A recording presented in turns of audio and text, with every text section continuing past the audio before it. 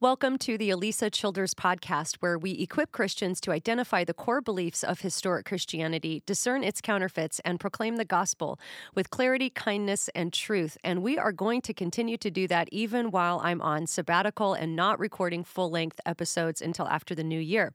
But as we were going through some old content, we realized that there were some posts that only went out to a select group of listeners. And many of you, if you've been following the podcast for the past 2 or 3 years, have not heard these posts. And these are short answers to tough theological and apologetics questions. So we're going to be bringing a new one to you every day during sabbatical. Here's today's.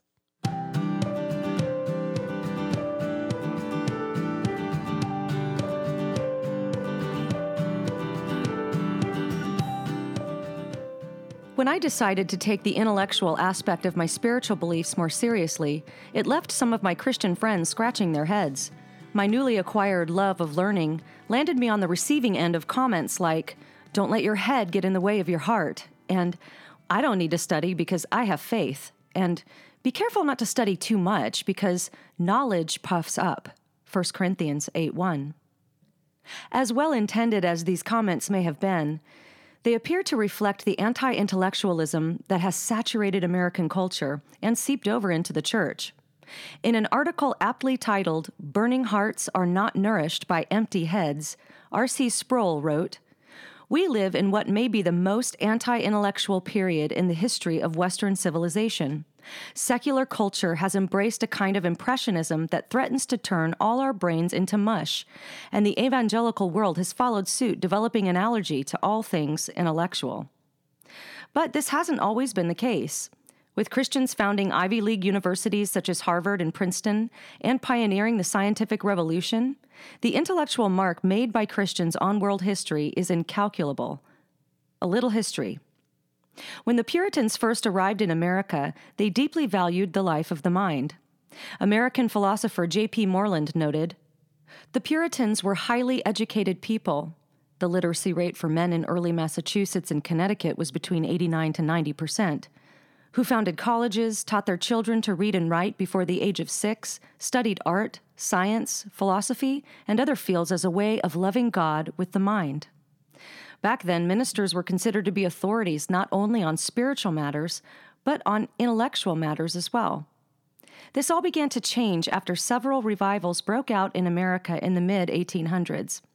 Much good came out of these revivals, including an emphasis on personal conversion to Christ and an emotionally engaged faith. However, an overemphasis on these experiences began to take the place of quiet reflection, thoughtful consideration, and a deep grasp of authentic Christian teachings. Thousands of people heard revivalist preachers and became Christians, but many of these new believers lacked an intellectual understanding of essential doctrinal issues. As a result, cults such as Mormonism and Jehovah's Witnesses gained momentum and went on to have a profound impact on the beliefs of millions of people around the globe.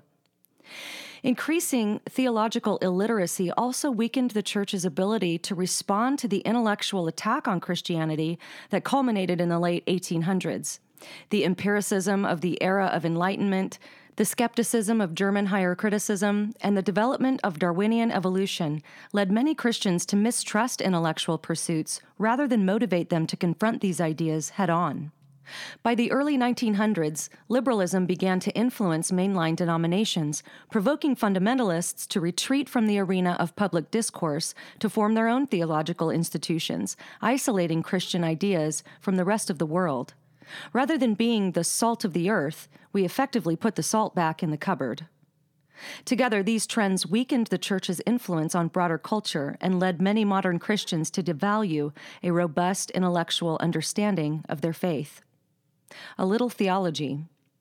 But doesn't the Bible say knowledge puffs up? When someone uses a single verse to make a point, remember Greg Koukl's useful tip: never read a Bible verse.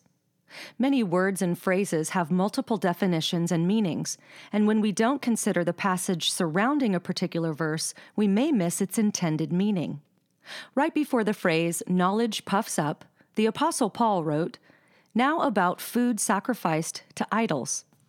Some Christians knew that idols weren't real, whereas others didn't know that and believed eating food sacrificed to idols made it ceremonially unclean. In context, Paul was exhorting the believers who had greater knowledge to show love to those with the weaker conscience and to refrain from eating food offered to idols in front of them so they wouldn't stumble. His point was that knowledge should be exercised in love to build up other believers and not our own arrogance. Just as we should consider verses in their context, our theology needs to be based on the whole of Scripture. Here are a few of the many places where Scripture speaks positively of knowledge. Fools hate knowledge, Proverbs 1:22. A wise man will hear and increase in learning, and a man of understanding will acquire wise counsel, Proverbs 1:5. Hosea chapter 4 says God's people perish for lack of knowledge regarding the law. 2 Peter 2:1 tells us to add to our faith goodness, and to goodness knowledge. In Philippians 1:9, Paul prayed that your love will keep on growing in knowledge and every kind of discernment. Paul even praises knowledge as a part of spiritual warfare in 2 Corinthians 10:5 by saying, "We demolish arguments and every pretension that sets itself up against the knowledge of God." Proverbs 15:4 says, "The discerning heart acquires knowledge," and Proverbs 1:29 warns of the destruction that follows a hatred of knowledge. Over and over in Scripture, we are commanded to seek out knowledge, and over we are warned of the consequences if we don't. In fact, when Jesus commanded us to love the Lord your God with all your mind, he was saying we must love God with all of our intellectual capacity. Knowledge must be held in tension with love. When it isn't, pride and arrogance can gain a foothold. But true knowledge is humbling. The more I learn, the more I know how much I have to learn. The more I realize my smallness and intellectual inadequacy. When we engage our faith intellectually with love, knowledge will not puff us up. In fact, I have to agree with the writer of Proverbs who said, "Lips that speak knowledge are a rare jewel."